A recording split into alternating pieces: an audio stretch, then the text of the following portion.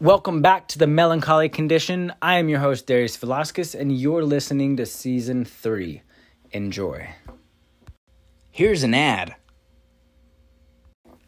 Have you ever thought about starting your own podcast? When I was trying to get this podcast off the ground, I had a lot of questions. How do I record an episode? How do I get my show into all the apps that people like to listen? How do I make money from podcasts? The answer to every single one of these questions is pretty simple. Anchor. Anchor is a one-stop shop for recording, hosting, and distributing your podcast. And best of all, it's 100% free and ridiculously easy to use. And now, Anchor can match you with great sponsors who want to advertise on your podcast, and that means you can get paid to podcast right away. In fact, that's what I'm doing right now by reading this ad. The reason why I love Anchor is just because it's easy. It's simple. It's on my phone. I don't use any exterior hardware. I don't got to do anything really, but just pick up my phone, open the Anchor app, press record, invite my guests, and boom, you have the Melancholy Condition. So if you want to start your podcast, do so today. Go to anchor.fm.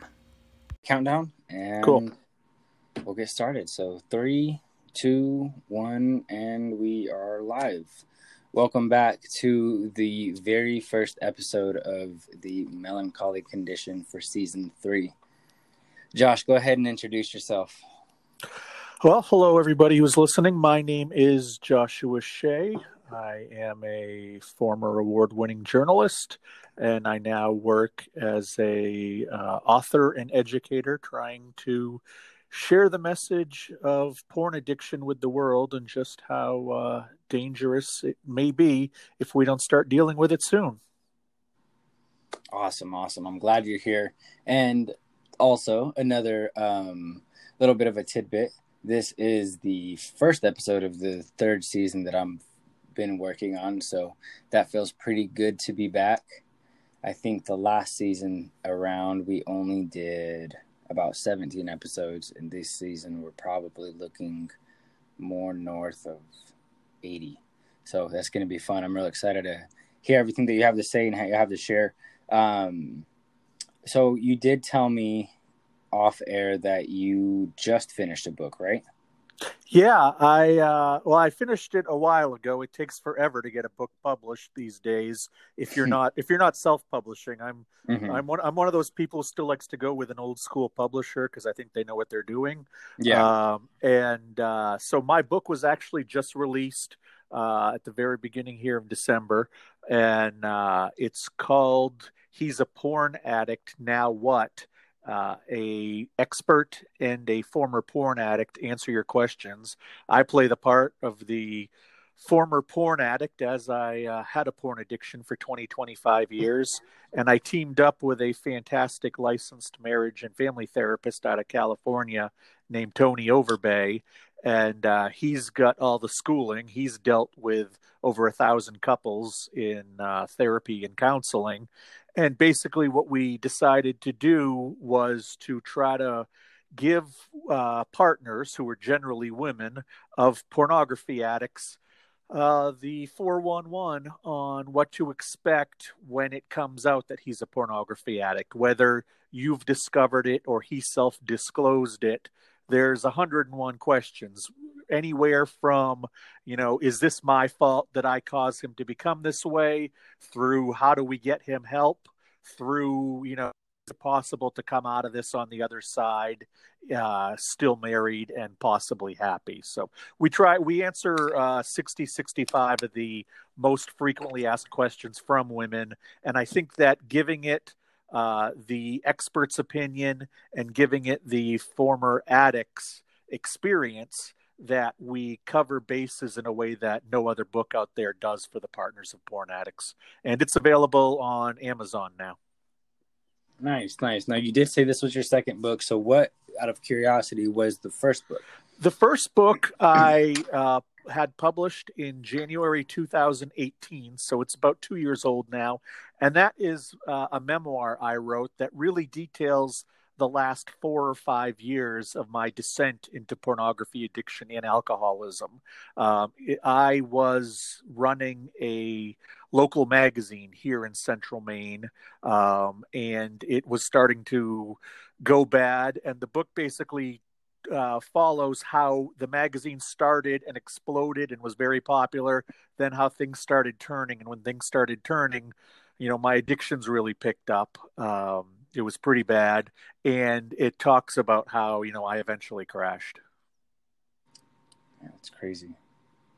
This is still like, excuse me if I take a while to respond to certain things. This is actually the first time that I've had to talk over this kind of topic or this subject. You know what I'm saying? Yeah, no. A lot of the times, and go ahead. most people, have not out there trying to talk about it, because it's going to be a healthcare crisis in 15, 20 years if we don't start talking about it. So please take your time, because 99% of the people who are listening probably are in the exact same boat as you. So that's a pretty good perspective to have on it. There was a question. It just skipped my mind. Okay, so with typically the people that I bring onto the show, a lot of them will have, their experiences with whatever it is that they're struggling with, mental health, and kind of things that can come up. Of course, like an addiction does definitely count as one that is a roadblock to something in their life, or it could have easily been a catalyst, to something in their life. So you started to explain a little bit on air, or off air whenever we were talking on the phone, about a little bit of where you believe this kind of stemmed from. Yeah. Is this something that's in your book that you're able to talk about? Yeah. Without kind of giving out, you know what I mean? Yeah, sure. No, I talk at length in my first book about my personal story. The second book is really more about the partners and what they're going through. But yeah, no, I don't have a problem sharing my story. My addiction story is not very different from a lot of people's. It begins with some serious trauma. When I was a child, 3, 4, 5 years old, I was babysat by a woman during the day, and it was a very abusive environment. There was a lot of mental abuse. There was a fair amount of physical abuse, and there was actually sexual abuse. Having to experience that at a very young age, I had to develop my survival skills. I had developed my coping mechanisms. And really, my survival skills came down to the idea that just survive to the next day. That's all that you have to do. You have to say whatever you need to say, do whatever you need to do. It doesn't matter, lie, cheat, steal, whatever it is, manipulate, just survive to the next day. And while those may be acceptable coping skills for a 4 or 5-year-old boy, they're not acceptable coping skills for a 34 or 35-year-old man, but mine never evolved because of that trauma that happened. The first time I ever saw hardcore pornography, I was about 11 years old. A cousin of mine showed me a few adult magazines, Penthouse and Hustler, that kind of thing. And I knew immediately that I had found something special. This wasn't just, oh my gosh, look at those naked people. This was like, a light shine down from above saying, this is something that is going to make you feel better in life. This is something that is going to take the pain away. The only other time that I've ever felt this way was about 3 years later when I was at a wedding and I was able to sneak probably 12 glasses of champagne. It was the first time that I ever got drunk. But it was the exact same thing. When people tell me porn addiction isn't real, I tell them, I felt the exact same way when I got drunk for the first time that I felt when I saw hardcore pornography for the first time. I was literally addicted to both the first time I tried them. And, Can I ask you something real quick? Yeah, absolutely. How old were you whenever all this was happening? I was 11, maybe 12 for the hardcore pornography, and I was probably 13, maybe 14 with the alcohol. And by the time that I was 15 years old, I had found a video. This is the late 80s. I had found a video store that would rent me adult movies. and I had found a convenience store near that video store that would sell me beer. So pretty much when I was starting my freshman sophomore year in high school, after school I would ride my bike, go buy a couple beers, and then go to the video store. And then I'd go home, and before my parents got home from work, I'd drink two beers and watch an adult film. And then after they went to bed, I'd have another beer and watch another movie. And that was pretty much my life for a long time, and I hid it from everybody. Um, but the other thing is, I was a popular kid. I was a good student. I was involved Mm-hmm. in activities. I was not the kid you might stereotypically think was doing this. Nobody Yeah. had an idea because I was an overachiever by all senses, and I really continued that life up into my 20s. I was lucky enough when I was 18, 19 to get a job at the local newspaper Mm-hmm. as a writer. So I didn't go off to college for 4 years because to get the job that I already wanted. So I started professionally very young. And I worked as a journalist at various newspapers and magazines for the next 10, 12 years.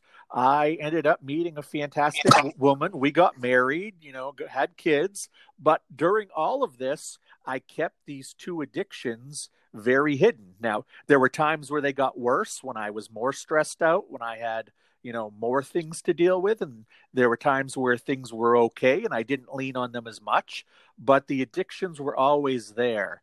And then when I was in my mid 30s, probably 34, I think, I decided, despite the fact that it was the worst economy in America at the time, this was 2008, I decided I was going to start my own magazine here in Central Maine, a lifestyle magazine, the kind of thing that covers arts, entertainment, dining, nightlife, all that Mm-hmm. stuff. And it was an overnight success. I had a 5-year business plan and I met it within 4 months. Wow. Um, which is a good problem to have, but it's still a problem. Yeah. And I'm a good businessman when you throw a ton of money at me because I am able to hide my faults that way. Yeah. Unfortunately, and I kind of built up an ego. I'm a little bit of my narcissist side came out. I launched a film festival that turned to gold right away and became one of the most popular in northern New England. And, celebrities would come to it. And we got a ton of media exposure. And then I think it was 2011 when, I said to myself, what does this area need more of? Well, it needs more of me. So I ran for Mm-hmm. city council and was a city councilor in my town till 2013. However, in 2012, I started to know this was about 4 years after the magazine started. I noticed that our revenues were plateauing and starting to decline for the first time ever because we were no longer the new hip thing in town. We'd been around long enough that Yeah. people had advertised 3 4 years with us, and some of them realized that they got a better bang for their buck elsewhere, maybe on radio, maybe in the newspaper. So they stopped advertising with us, and new companies were not quite coming into existence as quickly as we needed them to. So our expenses kept rising, but the money coming in didn't. And me not being a good business person, I kind of freaked out a little because I could see we might have 6 to 12 months left if something didn't Mm-hmm. if something didn't turn around. So and this is the point where the story really turns. I made the absolutely horrible, horrible decision to pull myself off of my bipolar medication. Mm-hmm. I'd been on bipolar meds since I was about 25, so we're talking, about 12 years at this point. A little more than a decade. Yeah, Yeah. yeah, and Here, give me 1 second. sure, Before we dive into that, I have a couple questions. I just sure, don't want to forget about them. yeah, absolutely. So, whenever these addictions they first started coming into fruition, right? You explained it as almost like a golden nugget, right? Yeah, It was the new thing that you had. Now, I'm curious if, so a lot of people that I know that have an addiction, regardless of what it is, right? There's always some sort of whether it be past trauma or childhood trauma, something that comes around that kind of influences that, right? And so I guess what my question is do you think that finding this new thing is like, how do I put it in better words? Did you feel that it was like the new secret, almost like something that you could, regardless of what you were projected as to everyone else that met you, this was your own like little thing that kind of felt like, okay, it's okay that I do have a secret that I can't really tell anybody about.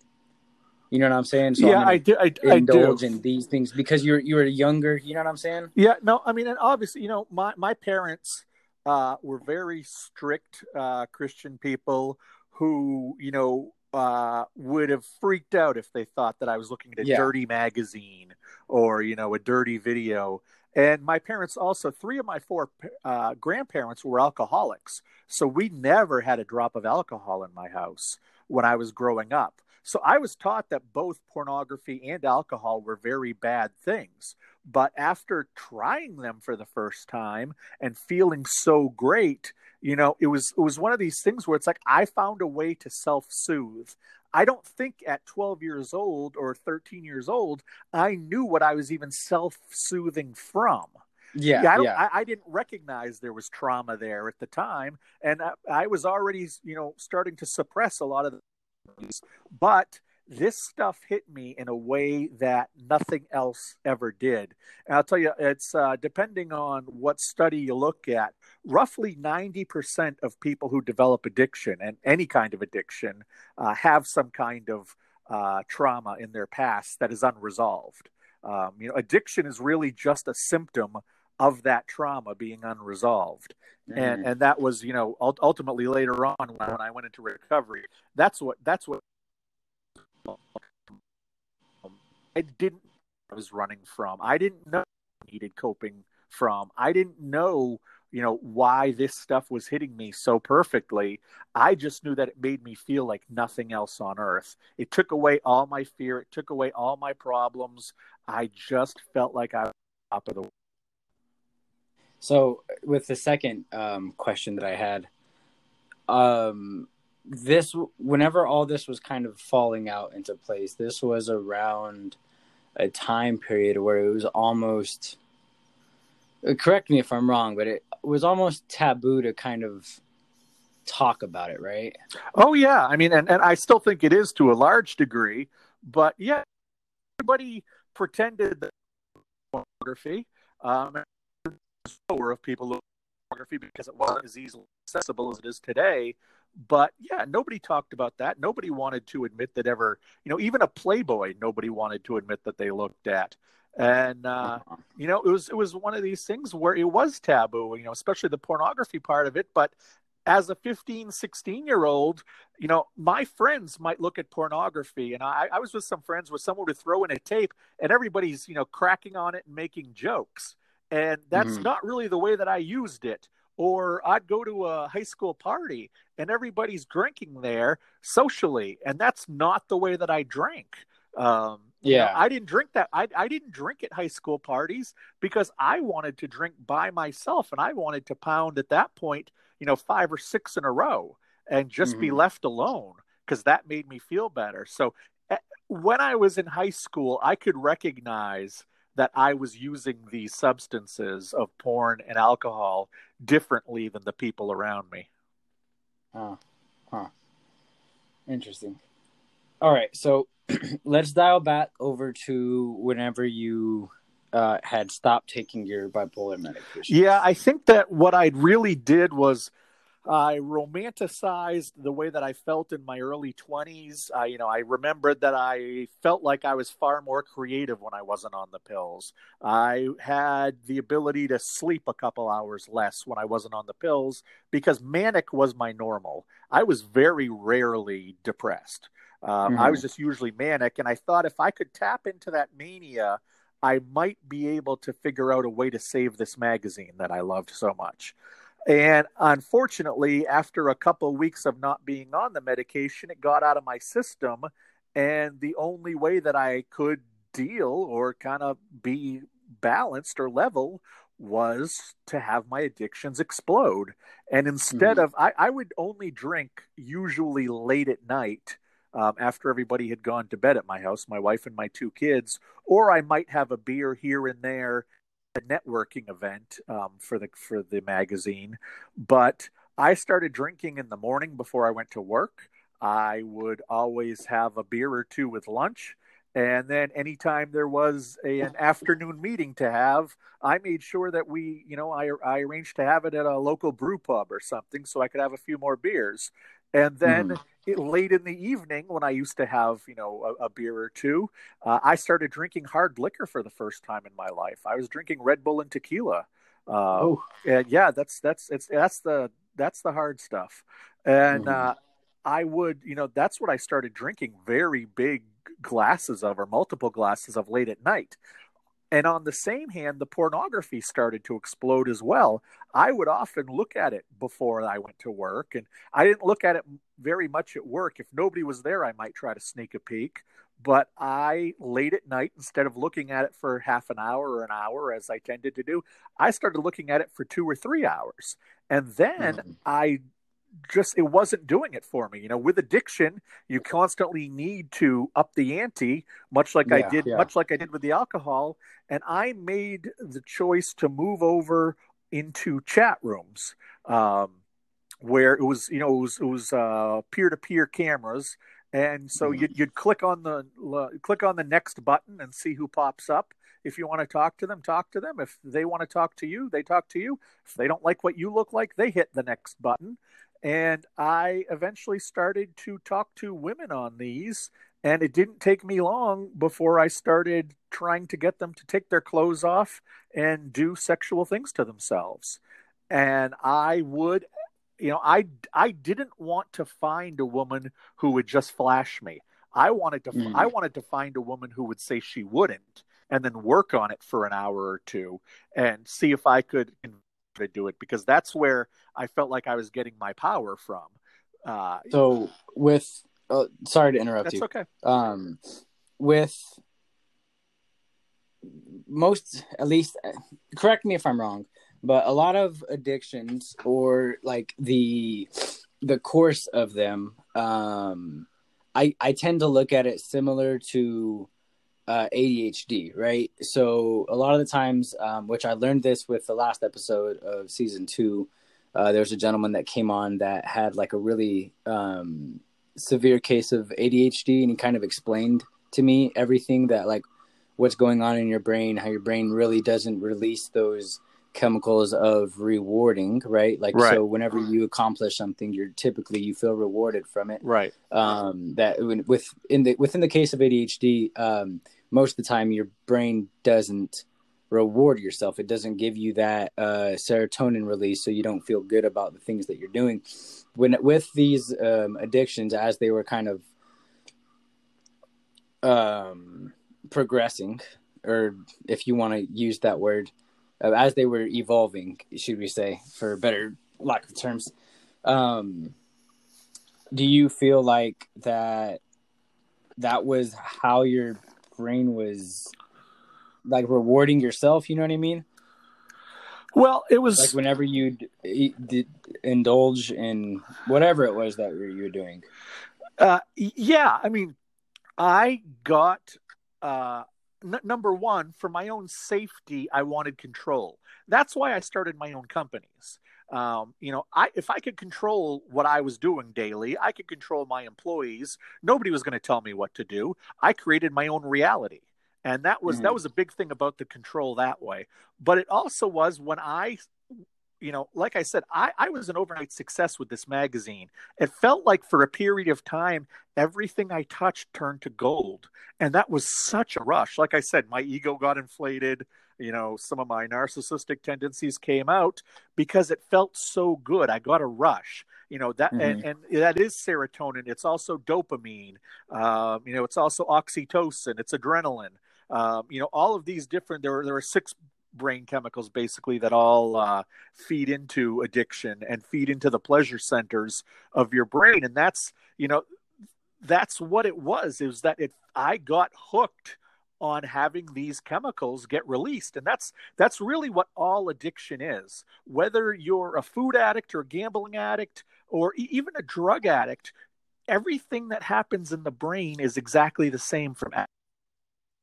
Yes, you may get more of a rush or a thrill gambling with the chemicals involved in drugs. There are going to be other physical effects, but for the most part, the brain chemistry through all addicts is the same. You get that reward in your pleasure sensors by engaging in that behavior or in using that substance. It tweaks that little part of your brain that just needs. Interesting.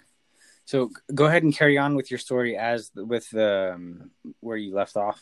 Yeah. So eventually, I was talking to these women, and it was a control thing. When I could get that, because keep in mind, my magazine's part, and relationship with my wife and kids was not good at that point because my drinking had increased so much, because I was ignoring them. I wasn't sleeping very well.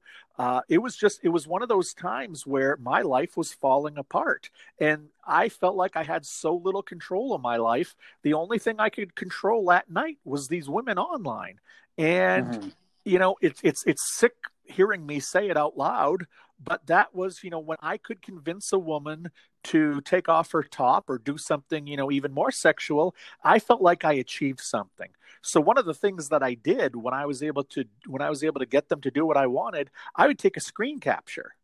And I didn't use them for sexual gratification because I know how like a trophy. Yeah, I know how the internet works. I can find porn. I use these as trophies. These prove to me that I was worth something. Had you come into my office at the magazine, you would have seen a wall full of plaques because I needed to not show the world, but show myself that I was worthy, that I was good enough. And that's what these trophies that I collected from these women were. And, this kept going for a few months. And then on the morning of March 20th, 2014, I saw two cars and a van pull up to the front of my house. I was sitting at my kitchen table getting some work done. And you don't have to watch cop shows from the 80s to know what unmarked cars look like. I knew it was the police the second they pulled up. I had no idea why they were there. I actually thought somebody had probably died. And I went to the door, and as the plainclothes officer started talking, I could see that he had a search warrant in his hand, and I was able to make out enough of the words that I kind of knew what it was about. And he told me that they believed that I had been online with an underage girl. And I, invited them in because when they have a search warrant, you have to. And we sat down and we actually had a very calm conversation, and they laid it out for me. And they absolutely proved one of these women that I talked to online actually was a teenage girl. And I was in such a horrible state at the time that, it didn't matter to me that there were 15-year-old girls who looked like they're 25 or 25-year-old women who looked like they're 15-year-old girls. I wasn't showing any sense of good judgment at that point. And this is what happened. And, I just want to stress that I don't blame my addiction for this. I don't blame the girl for what happened. I don't blame the police. I only blame myself because ultimately I was the one who decided to pull myself off of my bipolar meds. I knew that I had a mental health issue, and I made a horrible decision regarding that mental health, and I did not take care of it. So even though I got myself to a point where, consequences got very blurred and I really became under the influence of my addictions, I can't blame anybody but myself. This was my fault. So, I try not to minimize. I try not to rationalize. I did a really horrible, heinous thing. And, I never fought it from day one. I admitted guilt from day one because they had the proof, despite the fact I might not have known at the time how old she was. That's absolutely no excuse. Mm-hmm. So let's talk about your road to recovery. What proceeded after this? Well, It's not funny, but my wife came and bailed me out of jail. After they arrested me, I was only there about 45 minutes, and we drove Huh. we drove home, and there was already a TV news van in front of my house. Oh. I was, that was the moment when I realized I was a much bigger deal than I thought. Mm-hmm. Because for the next several days, there was a lot of TV news vans there. The newspapers were here. And for the next 2 years, anytime I appeared in court, there was always TV cameras and the news there. So this was something I really could never hide from. Yeah. But the day after I was arrested, I went and saw my lawyer for the first time. And the first question he asks is this a sentencing game or is this a litigation game? And I said, this is a sentencing game. And he's like, okay, that's good to know. And he said, do you have any drug or alcohol problems? And I said, no, I do not. And my father and my wife, who both came to the meeting with me, said he absolutely has an alcohol problem. And I just kind of shrugged, and he said, do you think you have an alcohol problem? And I said, I probably drink too much, but I don't know. He says, okay, well, we're going to get you into an alcohol treatment program. And I said, well, if that's going to look good for the judge, let's do it. And he stopped me Mm-hmm. right there. He said, no, no, no, no. Listen, you may get 3 months in jail. You may get 3 years in jail. You may get no jail time. We don't know. But someday all of this legal stuff is going to be over. And when it is over, do you want to be the asshole that you were? That really hit me. And I thought Mm-hmm. to myself, geez, that he has a point here. And I said, well, no. And he said, you need to get healthy. That's the number one thing. You've been given a gift right now. You need to get healthy. So I went off to rehab for alcoholism in Palm Springs, California. And I thought that just like in the movies, I'd be there for 28 days and I would, nod along and say, okay, because I wasn't really an alcoholic. But it only took me about a week there before I realized, oh my God, I'm exactly who they're talking about. And Mm-hmm. instead of spending 28 days there, I spent 70 days there.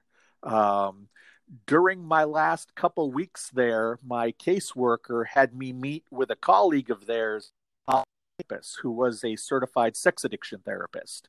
And this was the first time that I started dealing with some of those memories that were coming up from when I was a little kid and started figuring out what they were about and remembering what they were, which was very difficult. And it was also the first time that I considered the fact that I had a porn addiction.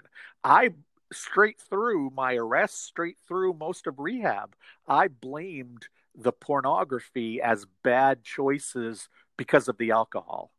And this sex addiction therapist really made me recognize that I had a second addiction. It was to pornography, and it actually had been there longer than my addiction to alcohol had been. So that really opened up my eyes. When I came back home to Maine, I spent hundreds of hours in very deep one-on-one therapy, looking at that trauma, figuring out what happened. And after about 6-7 months of that, my therapist and I, along with my lawyer, all talked and decided that it would probably be best if I went to a sex and porn rehab. The summer of 2015, I spent 7 weeks down in Texas Mm-hmm. at a rehab there. And I'll tell you, both of those rehab stints were absolutely the most wonderful, amazing, transformative experiences of my life. Um, they helped me really recognize how I became the person that I did. And I think that was the key for me to get better. I'm almost 6 years being sober. I have never had a relapse on alcohol or porn. And I think that's because I didn't just work at stopping the addictions. I worked at figuring out how I got to be the way I was. And Mm-hmm. in doing that, I actually found it a lot easier to not use because I learned why I used and I adapted the tools and developed the tools to address those earlier issues, which made dealing with the addictions that much easier. So with it's very interesting that you found the reason why these issues were coming up.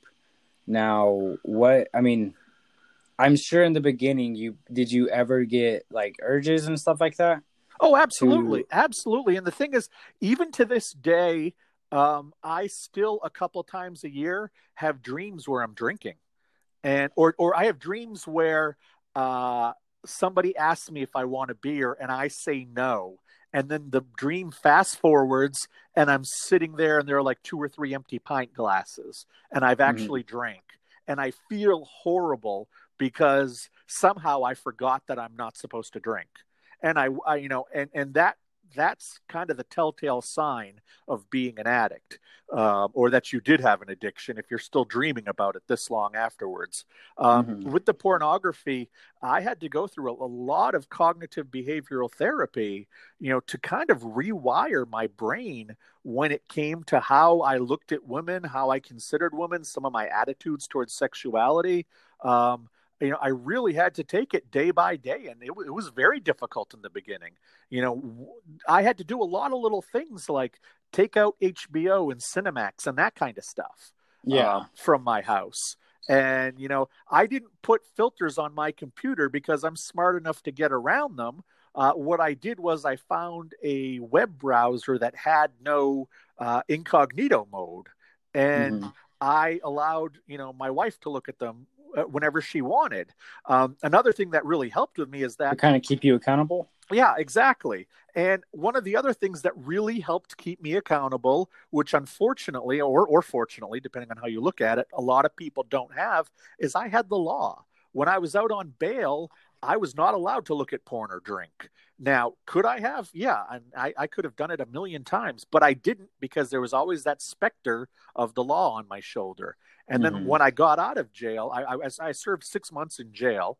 When I got out, I was on probation for a couple of years. And at any time, they could come check my computer. And at any time, they could force me to take a blood test or a urine test to see if I drank. So having those little albatrosses on my shoulder really helped change my patterns. So after so many years of developing healthier patterns and developing a healthier mindset, now I could go to the store and buy a 6-pack when we're done this interview. I could go and I could pick up, 15 adult DVDs, but I'm not Mm-hmm. going to because that's not my routine anymore. I don't want that to be my routine. I know where that life leads me, and I now have the strength to turn my back on it. I just want to say that you're a pretty lucky man. You have your first wife, right? Yep. She was amazing during this. Dude, that's incredible that she stuck by you and supported you through it and helped you get through it, held you accountable, and then bailed you out on the first day. Yeah. Oh, no, I just think absolutely. that's crazy because in my experience, at least, I don't see. There's not a lot of women that would be like, well, you know what? I'm gonna stick around for this. Well, and I think that's because in society, we don't look at pornography addiction as a sickness. A lot of women will stay with an alcoholic. A lot of women will stay with a drug addict. They just want them to get better. They'll stand by their side while they get better. And the reason that I wrote this new book, along with this therapist, was to say, this guy is sick. This doesn't mean you have to stay. This doesn't mean you have to put up with any of his crap, but this is an illness. So before you do anything immediately, just take a step back and understand that he's sick. Understand that the pornography is not about replacing you. The pornography is not because you're not doing something. I was a porn addict for 12 years before I ever got married. Mm-hmm. She had nothing to do with it. I came into the relationship with this. Yeah. One of the common questions women have is, how did I ever miss this? And it's like, I had 12 years to perfect hiding it. I was perfect at hiding it by the time I met her.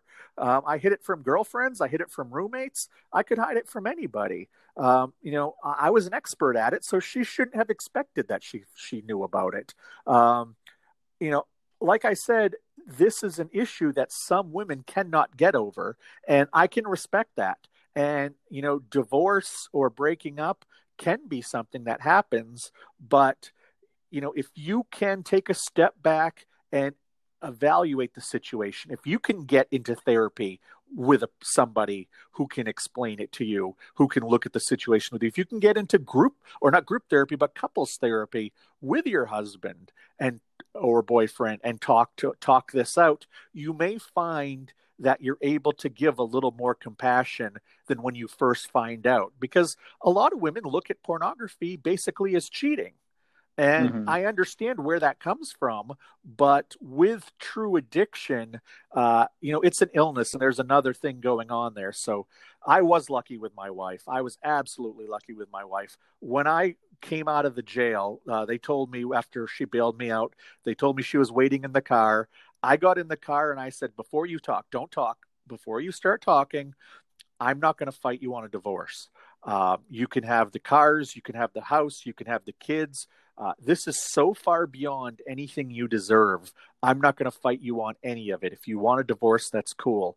And she said, I just have one question. Did it involve little kids? And I was like, oh, absolutely not. It was a teenage girl that I thought was older. And she's like, Mm-hmm. okay, well, we know you've been sick for a while.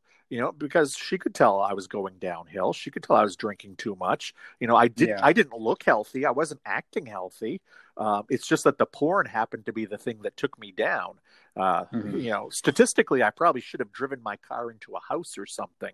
Um, and I was very lucky, because I don't think, if she hadn't stood by my side, if she hadn't, I knew she judged me, but she didn't judge me to my face. I Mm-hmm. know she took crap from other people and some of her friends who were like, I'd leave him right away. She valued the family unit. She wanted to see if I could turn things around. I know if I hadn't done the hard work, if I hadn't, turned things around, if I had started to relapse, she would have left. Yeah. I knew what the deal was. She set boundaries, which is very important, and I followed those boundaries, because staying married and staying in a family was a priority for me. For guys who it's not, if they ignore their wives' boundaries, maybe she does have to leave. Maybe she does have to divorce him. But I am a proponent of giving him a chance. Yeah. So, say there's someone listening right now that has, say, a porn addiction. Would be a little tidbit of advice, something that you could give them to leave this with, something like, whether it be peace of mind or advice to the road of recovery? Well, here's the thing. I was a porn addict for about 25 years, and I managed it very well. Nobody knew. I was a professional. I was a pillar of my community. I was not the kind of person people thought was a porn addict, based on, stereotypes. Mm-hmm. And I think that a lot of guys out there, and even some women now, fool themselves into thinking that they're not pornography addicts, because they're not some kind of stereotype of a 19-year-old guy in his mom's basement who's never kissed a girl in real life. That's not who porn addicts are. Porn addicts are Mm-hmm. every type of person. So you cannot say that you're a certain type of person who can't be a porn addict. The other thing I'd say is, for 25 years, I managed this, and it was only at the very end, for a couple months, that it got out of hand. I never would have been, in those 25 years, the kind of person who would have gone into chat rooms and done this kind of stuff. But my addiction got to that point where it was possible. And if it was possible to get to that point with me, it's possible to get to that point with you. So if you believe you have any level of addiction to pornography, get some professional help. And if you need to find, a 12-step group, or an internet forum, or a list of therapists in your area, come to my website, which is recoveringpornaddict.com. There's a resources page there, that can start getting you some help, and start, exploring the fact that you do have a problem. Because if you have an addiction problem to pornography, I am proof of where it can go if you leave it unchecked. That's awesome, man. Is there anything else that you want to add to this episode? Uh, Any? like I said, just, and for those people who are listening that don't have pornography addiction, don't stereotype those who do. You'd be surprised who has it. Anybody can have porn addiction, just like any other kind of addiction.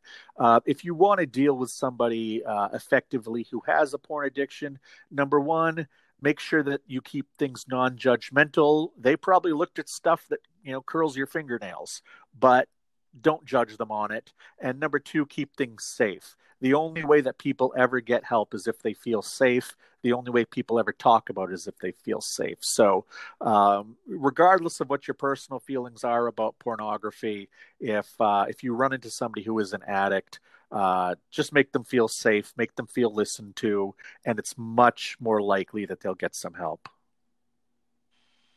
That's awesome, man. You have a really amazing story, and I'm glad that you came on today to share it. I like whenever I hear stories like this, not just because I like to hear about people's trauma, but I like the fact that it gives me, especially if it's something that I haven't heard about, it gives me a new perspective to a lot of other things, because I have a lot of friends and family that have different addictions. So whenever you look, I wouldn't say look at every addiction the same, but whenever you can look at something like in your scenario and kind of understand the mindset behind it, then it almost makes understanding these other addictions a little bit easier. You know what I mean? Right. No, especially whenever it's someone that's close to you. No, absolutely. My wife and I, we like to go to the local casino maybe 2 or 3 times a year. And if I lose $50, oh well. If I win $50, oh well. I don't have that addiction gene when it comes to gambling, but I absolutely understand how it can exist. Yeah. Awesome. Well, go ahead and give us the title of your book again, your website, and any social media outlets you have. If you have a podcast yourself, you can go ahead and promote it. Let people know where to find you and where they can reach out to you. It has been a pleasure having you on the show, man. Well, and I want to thank you for giving me the time, Darius. A lot of people are still very squeamish about talking about pornography in general. And if we can't talk about pornography, how are we ever going to talk about pornography addiction? So I want to thank you there. Want to thank you there very much.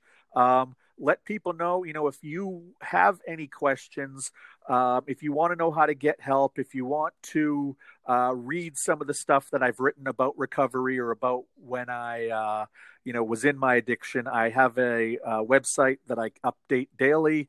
That is recoveringpornaddict.com. Again, recoveringpornaddict.com. The new book is called He's a Porn Addict, Now What? An expert and a former porn addict answer your questions.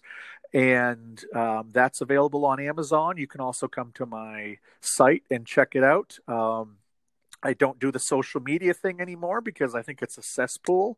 Fair enough. And it's becoming all trollish. And I try to keep things positive in my life at this point. So, Facebook doesn't need to be part of it. So, come find me. You can find me on LinkedIn. You can find me at my website. That's where I'll answer questions. If people need any help or anything, just drop me an email, and happy to lend a hand. So that's recoveringpornaddict.com. That also has links to buy the book if you just want to go there instead of straight to Amazon. Awesome. Well, hey, thank you so much, Josh. It has been a pleasure. I'll be in contact with you soon. All right. Thanks a lot, man. All right. Thank you, everybody. Put your head on my shoulder. Whisper in my ear, baby. Words I want to hear, baby. Put your head on my shoulder.